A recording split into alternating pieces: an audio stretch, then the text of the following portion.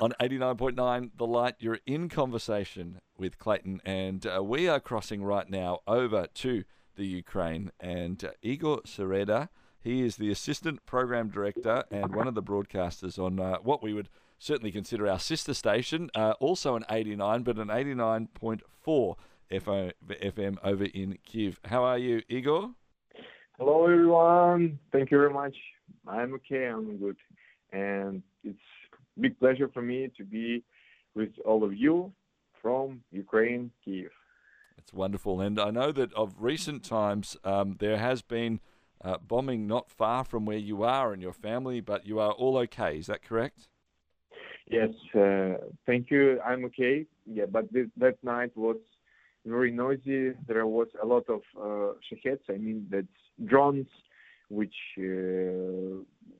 want to destroy everything. But thanks to our defenders, I mean our soldiers, they keep us in safety. And of course, thanks to our Lord, because He also with His angels keep us in safety. I guess it's the main thing. Yeah. Igor, I know that you're not only working at the radio station and now broadcasting into your city and with a message of hope about Jesus, but you're also a pastor as well. So take us through, I suppose, as we go back to over a year ago now when the conflict first started, what was your immediate thoughts about what you would be doing over that next period of time? So yes, I'm a pastor. I'm pastor mostly for youth, for teenagers, for young people, and yeah, I'm serving at my church here in Kiev. And there was a lot of minds, a lot of things, and I remember first days of war, of that all things when you can hear explosions, red air, attack, and a lot of things, news, a lot of friends, and from different cities and even countries, they call you and asking what you will do, what you should do, and you don't know what to do exactly because kind of frustration in your heart, in your mind, and of course you have responsibility of your family. It's not only about you, it's about my kids. I have two kids, small daughters, at the time 5 and 2 years old, and also my wife. And I just prayed, Lord, please give to me your wisdom in this period of time, what I should do, and how I should react, because even on that time you don't know how to pray exactly or rightly. But at the same time, I recognize that this is kind of checking of my personal Christianity. I mean, all the songs which we pray at the churches, all the verses from the Bible, when we read, for example, Psalm 91 or Psalm 120 or 121, that my Lord, He with me all the time. He keeps me in safety. He defends me. He's my guardian, and His angels also can save me. So I prayed about it, and I understood that my Lord, He can keep me in safety and my family. And really, this testimony that everything with, I mean, me personally, all my family, my neighbors, and my friends as well, they are in safety. Even some of them right now in our army, and Lord also keep them in safety. So yes, I think like that. And also, I have a lot of friends in Russia as well, who are pastors, preachers, and in first days I also try to, how to say, not to call them and asking, guys, how are you? And they say also, it's not easy for us as well. And we also pray, and I recognize that enemy, I mean spiritual enemy, not also physical enemy, he wants to separate us. He wants to destroy everything. He wants to destroy also church. and relationship with Christians, I mean, relationship with Ukrainians and Russians, relationship with families. So we start pray together, and I mean that we, me personally, and a lot of people in Ukraine, we understand this is from. I mean, at first it's spiritual war, not a war between people of Ukraine or people of Russia. So just as we summarize that, I know that in the midst of all of that, you talk about it so, well, not matter of fact, there's a great emotion, but what you had to go through of sending your wife and your daughters away, you've chosen to stay and continue that work that you believe, exactly as you were just saying, that you're called to do. I want to talk about your involvement with the radio station in a moment, but before we do, I believe that, Igor, part of your heart has been, you've been just sharing that hope of Jesus on the streets, I'm told, train stations. There was even an incident of someone on a bus about to leave, and you were still sharing it. Could you share a story or two, I suppose, of how you've been sharing your hope and faith in Jesus, and what has the response been during this time of war?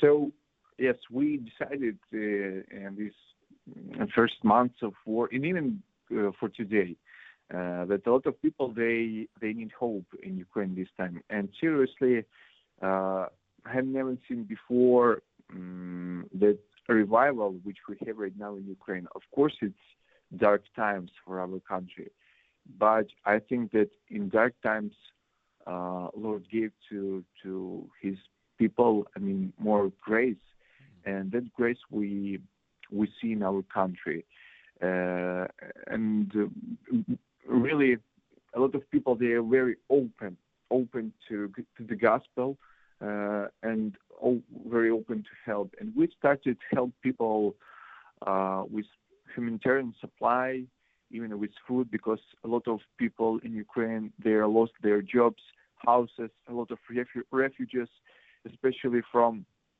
eastern Ukraine, from Mariupol, from Kharkiv, from Donetsk region, where they houses, buildings, cities, towns, small villages are totally destroyed. They don't have food, even clothes. They don't have anything really, and they start looking where they can help this supply. You know that our government, they're very busy right now. I mean, especially for all these issues with soldiers, military, and other things. So that's why it's a challenge for church. And we decided with our church, with our team, to help people. We try to outreach them, saying them the gospel. And at first day of war, we created some idea. We go to the border. I mean, it's border of Ukraine and Poland, where a lot of Ukrainians who can leave the country. I mean, it's women and some men who have a lot more than 3 kids. They can leave the country, families, and we go there, and there was a big lines of buses who are waiting across the border, and we asked, can we just say a few words to people who are in the buses? And bus driver said, yes, of course you can just do what you want. And we start sharing the gospel with the people, say truth to them, and other people crying, they receive Jesus. And I know that a lot of people then, when they go to Poland, they stayed at the churches. Also, I was in Lviv. Lviv, it's the western part of Ukraine and kind of center of refugees. And our team from Kiev, we cannot do our broadcasting from Kiev. And we moved from Kiev for, I guess, for two months to western part of Ukraine. And we have been there, and we also tried to make our broadcasting and also to outreach people, say them truth on the streets, on the train station, bus stations. So yeah, we do that. And really, a lot of people right now at the church. Even we had in Ukraine revival in early 90s when Soviet Union um, was destroyed, and Ukraine started to be independent. But a lot of people, because I was small at that time, even they said that right now, this period of time in Ukraine, it's something special. Of course, it's very, very scary, very dark times, war, really war. But at the same time, a lot of people, they coming to our Lord Jesus Christ. It's a remarkable story, Igor. So good to have you with us. We're going to be back in just a couple of moments' time with Igor Sereda. He is talking to us from Ukraine and Kiev. He is on our sister station, as it were, FEBC, Christian station there, 89.4. And we're going to be back talking a bit more about the broadcast that he does, and also specifically what you and I can do to help Igor, the work that's happening, what we can be praying for, what maybe we'd be able to do more practically for the people of Ukraine. From Igor himself. That's on the way next here on 89.9 The Light. On 89.9 The Light, you're in conversation with Clayton, and my guest, we're speaking to him from Kiev over in the Ukraine, Igor Sereda. Now, Igor, am I saying your surname correctly, or have I got it a little bit wrong? Yes. Oh, yes. Excellent. Okay, well, that's good. That's good. Yeah, thank you. Most people who've listened to this show... My last name, it's meaning Wednesday. A Wednesday. French language. There you go. All Wednesday, right. Yeah. I like that. Well, we might dig into that a bit more too. He's an announcer and also the assistant program director in Kiev on FEBC, a Christian broadcaster there, very close to our numbers as well. We're 89.9 and they're broadcasting on 89.4. Wow. Igor, let's talk a bit about the radio and what is the impact that you're seeing of Christian radio occurring for you in all of Ukraine and then specifically in Kiev? Yes, we have a Christian radio station which is called FEBC Ukraine, or in Ukraine we call that Radio M. And the M, people often asking us, what does it mean M in our naming?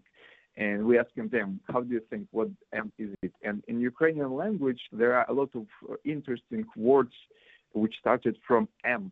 Kind of mriya, it's meaning dream, or possibility, which in Ukrainian called możливість. And we think about possibilities that people sometimes they don't thinking about possibilities. You know, they're just living. They was born. They go to kindergarten, after that to school, university, start working, and don't think about their destiny. What the reason why they were born. They maybe also can visit Orthodox Church, but don't know about relationship with God. So our goal and kind of vision to inspire people through media, through radio, to follow Jesus Christ. And everything what we do here in Ukraine, in our Christian radio station, we inspire people not only in these times, and this season which we have right now in Ukraine, but also before, about families, about all Christian values. We speak about these things with our listeners. We have counselors at our radio. It's a helpline where people can call and they will help them in all issues and questions. And it's very interesting thing that in Kiev, we don't have FM broadcasting before war. But we have in Ukraine a lot of Russian radio stations. We had broadcasting before war in Donetsk region, in Odessa region, Zaporizhia, where nuclear station situated very close. It's also one of big cities in Ukraine. But in Kiev, we don't. But when war started, our government, they knew that we have kind of social programs. That we are speaking with people. We are talking radio stations. We're not just, political or news broadcasting or just music. We social radio. We have programs for families, for men, women, teenagers even, and we tell the truth. And they know that something is changing. And when we were started, a lot of Russian radio stations, they are closed. So our government asked to us, guys, because right now it's very the situation that people need something to hear good news at the radio station, and they gave to us that opportunity and got open to us that new doors that we start broadcasting in Kiev and Kiev region, and we was very happy. And I see really God's hand on that situation, because it's miracle for us and for our team. And right now, every driver can listen us on his car. People can listen in some shopping malls or cafe or stores, and they can hear good news, especially Christian music. A lot of people start calling to us more and more. Every day we have more than 150 calls to our helpline. Also, people are texting, messaging to us, because they want to have attention. And also to speak with people who can listen to them. People have a lot of PTSD syndrome.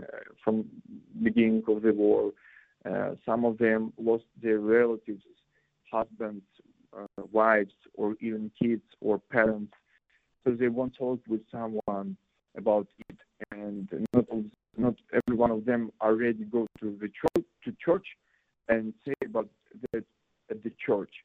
But we kind of bridge with this world and with church.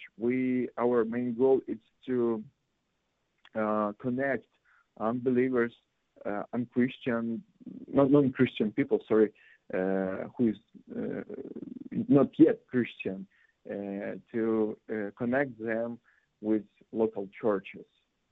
Yeah, that's great. So yes, and what we see right now in Ukraine, we have a lot of response, a lot of calls.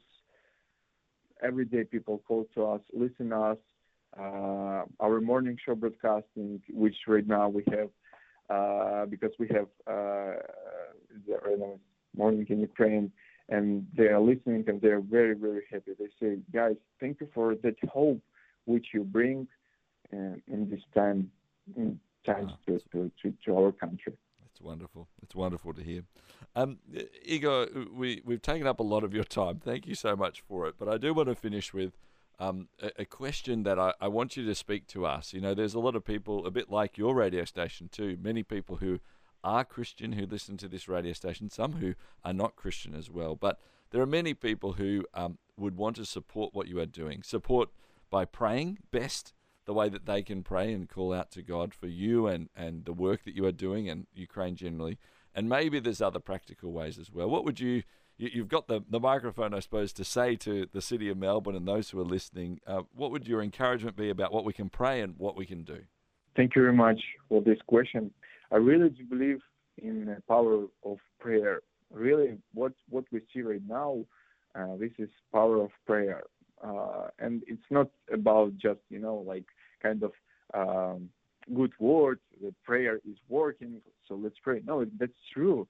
Our prayer is working. And I want to ask our dear friends from Australia, actually have never been in Australia yet, but I hope and pray that sometime I will go for sure. But I want to really ask you to pray for us, pray for Ukraine, for our people, our youth, teenagers, because I'm working a lot with that group of people, and sometimes I see that hopeless in their eyes, because they don't see perspectives in our country for that period of time. They want to dream or go to work, have jobs, but they don't see the perspective. Some of them want to move from Ukraine to other countries, to Europe, to U.S., to different countries, and they don't want to stay. And I understand them why they don't want to stay. But my prayer that we, how to say, start to build our country here in all things, in Christianity, in social sphere, in education and business sphere, economical. So they stayed here, and we built our country, and revival in all spheres come to us. So, and also one testimony quickly, we recently, 1 month ago, we received one more FM broadcasting station. It's our first Ukrainian broadcasting station in western part of Ukraine, in the city which called Ivano-Frankivsk. It's close to the Romania and Poland, and we are very glad about it because a new group of our listeners are there. They can hear us, and we are very glad. And I mean that also you can pray about that more and more FM broadcasting stations, more and more cities starts opening, and we can make our broadcasting on that part of our country. It's wonderful to have something in that regards to do and to support the work in the smallest way, but with our prayers of what it is. Igor, we are so awed by you and humbled by the work that you are doing, as you have, as we've mentioned, sent your family away so that you can continue to let people know about that hope that, as you mentioned, they so desperately need. And we not only wish you the best, we will be praying for you as you do that work and your team across the Ukraine in a whole host of various ways. And so thank you so much for spending a little bit of time sharing with us what is going on for you. God bless you. Thank you very much. Igor Sereda, he is my guest today here on In Conversation. He's from our sister station, FEBC Kyiv, in 89.4 over in the Ukraine.